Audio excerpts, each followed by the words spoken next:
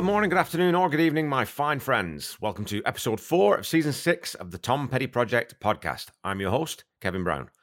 This is the podcast that digs into the entire Tom Petty catalogue, song by song, album by album, and includes conversations with musicians, fans, and people connected with Tom along the way. Apologies again for the late publication of this one, folks. I was hit with something yesterday and ended up sleeping most of the day away. Definitely feeling better today, but I'm still a bit tired, but more than good enough to get this episode recorded and out to you.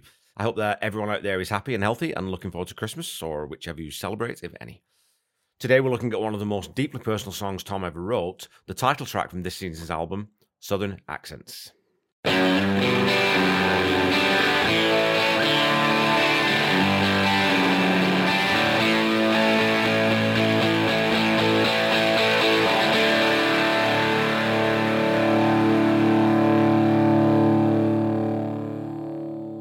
I have a distinct memory of this song, not the first time I heard it, and not connected to a specific person or place or anything, but a random event.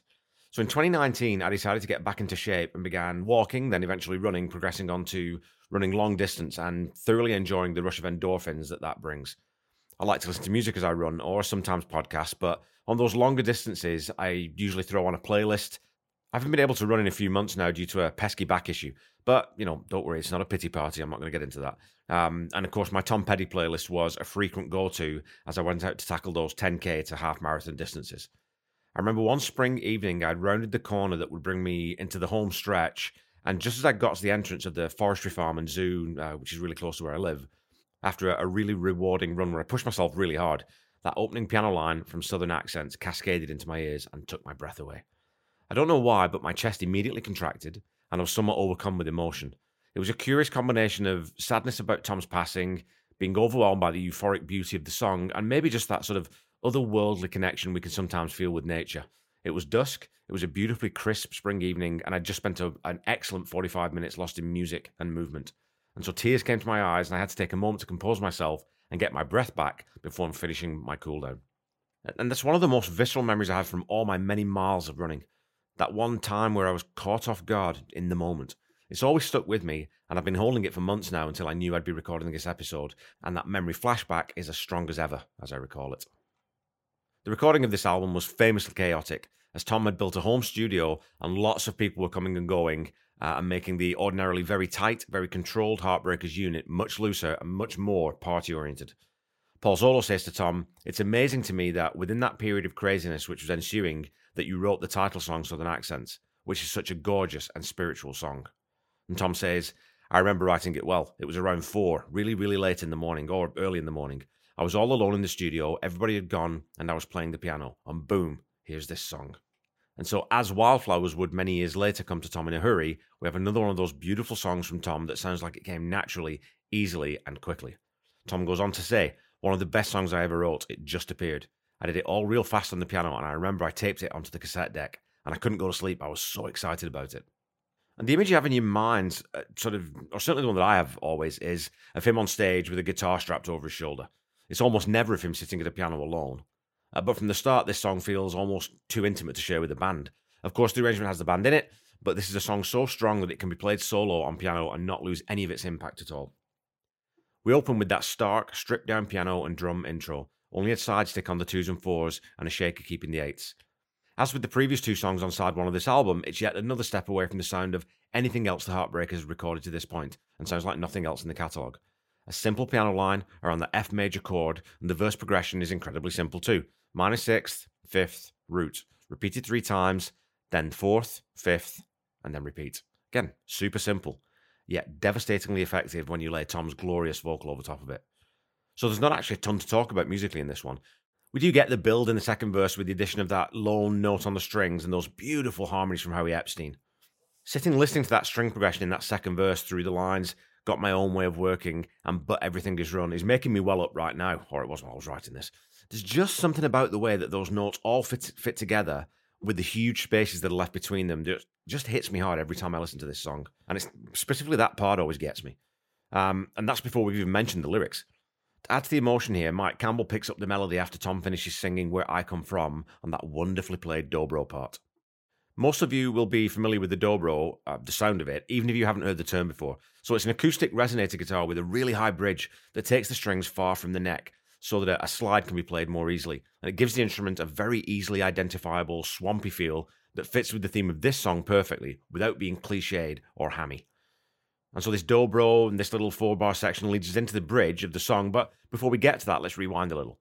As well as having a distinctly unique song, this song also has a somewhat unusual structure for a Heartbreakers track. You don't really have a very obvious chorus to the song, just the lines, that finish each verse with a southern accent, where I come from. Song lyrics and poetry differ in many ways, and they also overlap in plenty. And this one reads more like a poem in its structure and can be read as such without losing any impact in the emotion and soul that the song has. So rather than the usual A, B, verse, chorus, A, B, C, B type of rock and roll format, this is close to A, B, A, or really almost even A, C, A. And again, this is deliberate. Tom doesn't delineate the musings in the verses with the final sentiment. It keeps each verse as a self-contained sketch within the central theme without needing the big push that we find on a song like Rebels, for example. It hits your feely buttons in a much simpler way. The order of the verses in this song and the impact of how they build a scene always blows me away too. The first verse sets everything up by putting that central motif right at the top. There's a southern accent where I come from, the same line that closes each verse. The young'uns call it country, the Yankees call it dumb. Now here we get Tom actually speaking more personally and not quite as much in character as he is in Rebels, though you can read the song as being entirely in character.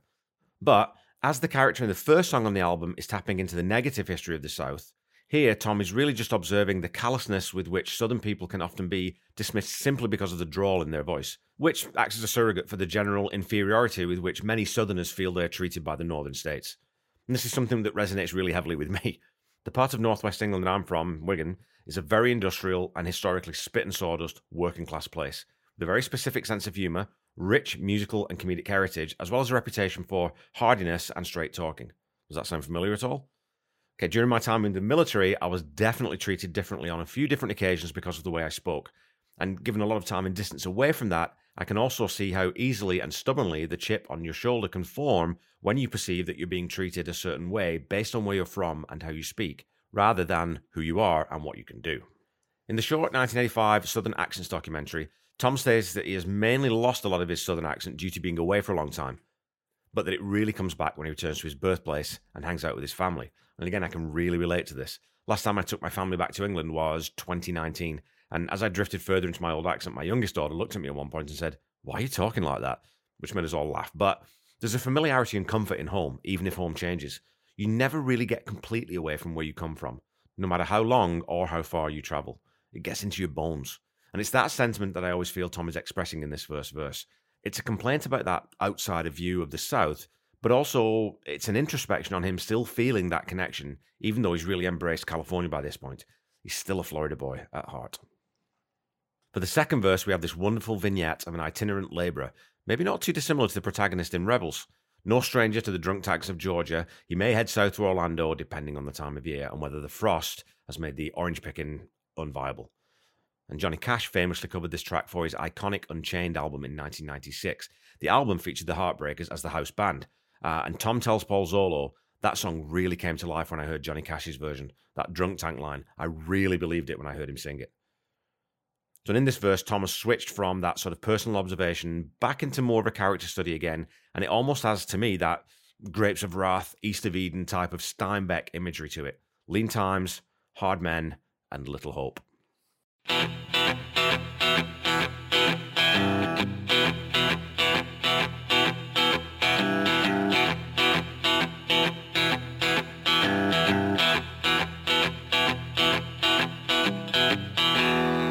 Alrighty, folks, it's time for some Petty Trivia again. Your question from last week was this. Tom Petty's adopted son is named after one of his fellow Wilburys bandmates, but which one? Is it A, Roy, B, Dylan, C, Jeff, or D, Harrison? And on the Twitter poll that I put up, each answer received at least one vote, but almost half of you correctly identified that Dylan is the name of Tom's adopted son. Dylan is the son of Tom's second wife and soulmate, Dana, and Tom also had two daughters with his first wife, Jane, Anna Kim and Adria, the latter of whom has gone on to play a significant role in the running of her father's estate, as well as having a career as a director in her own right. Your question for this week is this. In which country outside the US did Southern accents chart the highest? Was it A, Sweden, B, Australia, C, the UK, or D, New Zealand?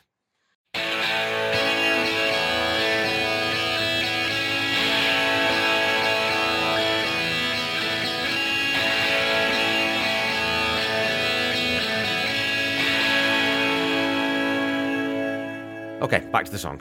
In conversations with Tom Petty, Tom tells Paul Zolo, I loved the bridge. The bridge was what made it for me when I found that. And he goes on to say, that's what makes you keep doing this. You get something like that. I remember it really well. There's a 4-bar pause between the end of the second verse in this bridge, and the strings and Mike's dobro playing around that F major really sort of set the melodic tone. The strings then build us up to that B-flat D minor progression before the absolute showstopper in this song. That key change to G for the start of the last line in this section is complete genius. Again, it's simple and well worn, but it's effortlessly effective here. The first two lines, for just a minute there I was dreaming, and for just a minute it was also real, are more abstract. And so with that sort of B-flat D minor, they kind of have that similar, ethereal feeling to them. But with that key change down to G, this sort of vision or memory or dream, whatever it is, coalesces into something more substantial. And we get that line, for just a minute, she was standing there with me. It's just, again, so evocative. And just that little change in key really brings out the best of that last line. The dream state of the bridge then leads us into the final verse, which, if you're not careful, can rip your heart right out of your chest. Tom's mom, Catherine, or Kitty to her friends, had passed away on October 21st, 1980, at the very young age of 53. And the devoted love that Tom felt for his mom throughout childhood and into his adult years is finally manifested in this last verse. There's a dream I keep having where my mama comes to me and kneels down over by the window and says a prayer for me. And this is the final anchor to the south, and the one that holds Tom most firmly to his roots, his mom. The one who, despite the fractious relationship with her husband, despite having a tough life, and despite not being able to see the man her son would fully become, would always be an important part of Tom's life and love. Paul Zolo describes the haunting prayer vision of her, and asks Tom whether this dream really happened. Tom pauses before saying, no, I don't think so. Maybe it was. I don't think so. But dreams can often occur while waking too, and sometimes they're just how the muse nudges an artist and connects them to their own memories and emotions, and so it would appear to be in this case. The song ends with the reprise of the bridge, musically, with Tom crying out over the strings, beseeching, searching, and finally compromising, with the final stanza, which does now act as a chorus. I got my own way of living, but everything gets done with a southern accent where I come from. Then we lead out with that sparse piano.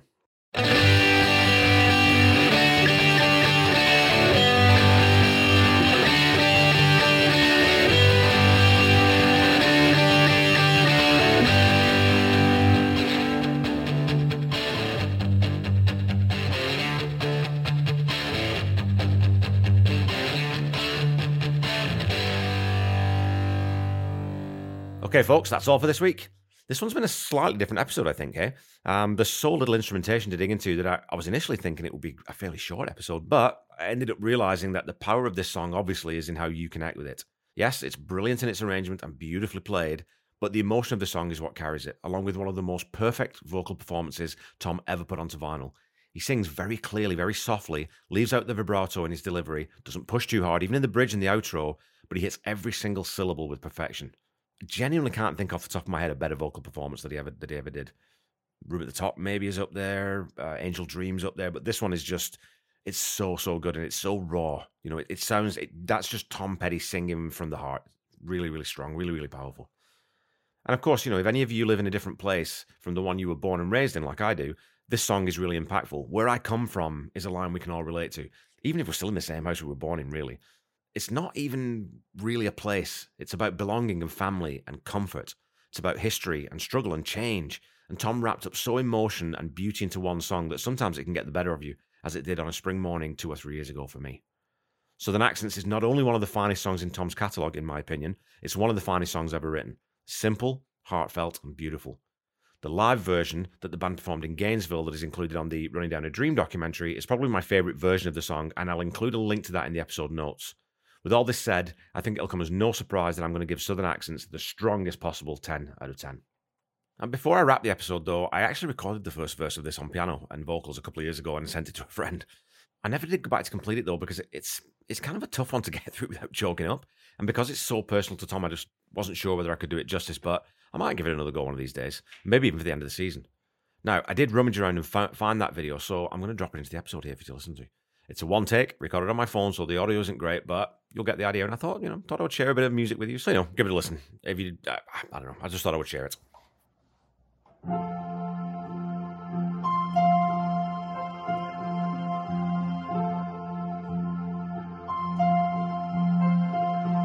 There's a southern accent where I come from. The youngers call it country, the Yankees call it dumb. Got my own way of talking, but everything is done with a southern accent where I come from. Please remember that you can continue to support humanitarian efforts in Ukraine in many different ways, and it's the Christmas season, so I would urge you to give a little if you can, give a lot if you have it. And as always, I've included a link to the Red Cross donation page in the episode notes, and I'll continue to do that until this crisis is over. The Tom Petty Project is a proud member of the Deep Dive Podcast Network. Go check them out on Twitter at DeepDivePodNet. There's so many bands there that we're sort of digging into as a network, and I'm sure you'll find something that you like. Honestly, they really are great people doing good work. And I was actually on a live stream of And the Podcast Will Rock, which is a Van Halen podcast with some of the people from this network. So I'll maybe put a link to that in the episode notes too if you feel like checking that out. Don't forget to follow me on Facebook and Instagram at The Tom Petty Project and on Twitter at Tom Petty Project. And of course, you can find me on YouTube. So go follow, like, subscribe, and all those things. And again, leave a review or a rating, or just tell someone about the podcast. Again, let's try and get this, get the word out there and keep the love for Tom's music spreading. Keep talking to me on social media. I love our chats. There's lots of people I chat to regularly, and then new people dropping in and out every now and again. So I appreciate all your feedback. The Tom Petty Project is not affiliated with the Tom Petty Estate in any way, and when you're looking for Tom's music, please visit the official YouTube channel first, or go to the official streams on Spotify, Amazon, Apple Music, iTunes, or etc., etc. Don't forget to check out the Tom Petty Nation and the Tom Petty Fans Forever Facebook groups. If you don't already remember those, they're great fan communities, and there's lots and lots of wonderful people in there, and they're well worth your time. Until we meet again next week, keep listening to and sharing Tom's music. Try to be kind. Try to say I love you to someone at least once a day. Stay safe and healthy, and I'll be back with you on Christmas Day with a special bonus tribute episode to the dearly departed Gwen Jones. Bye-bye.